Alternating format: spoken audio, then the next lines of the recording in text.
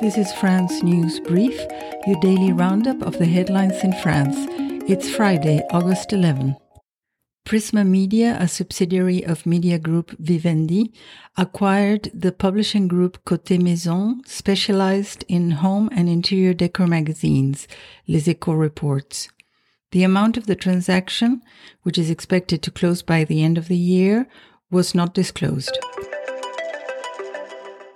French Minister for Environmental Transition Christophe Béchu said that 72% of water tables in France are below seasonal normal levels, 20 Minutes reports.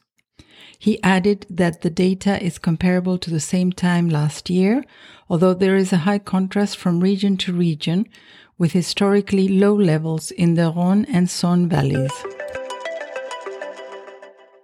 A huge blaze at grain silos in the French Atlantic port of La Rochelle broke out on Thursday, disrupting shipping activity at one of France's biggest grain export terminals. Reuters reported that France is the European Union's biggest grain producer, and the cereal terminal at La Rochelle is an important export outlet as it handles larger Panamax vessels. The unemployment rate in France remained almost stable in the second quarter of the year at 7.2%, Cercle Finance reports. The figure represents a drop of 0.2 points from the same time last year, according to data from Statistics Office ANSEE.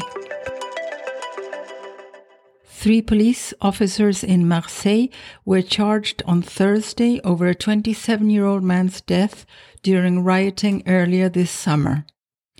RFI reported that the incident was the only known death linked to the unrest that gripped France in June and early July over the killing of a teenager during a police traffic stop.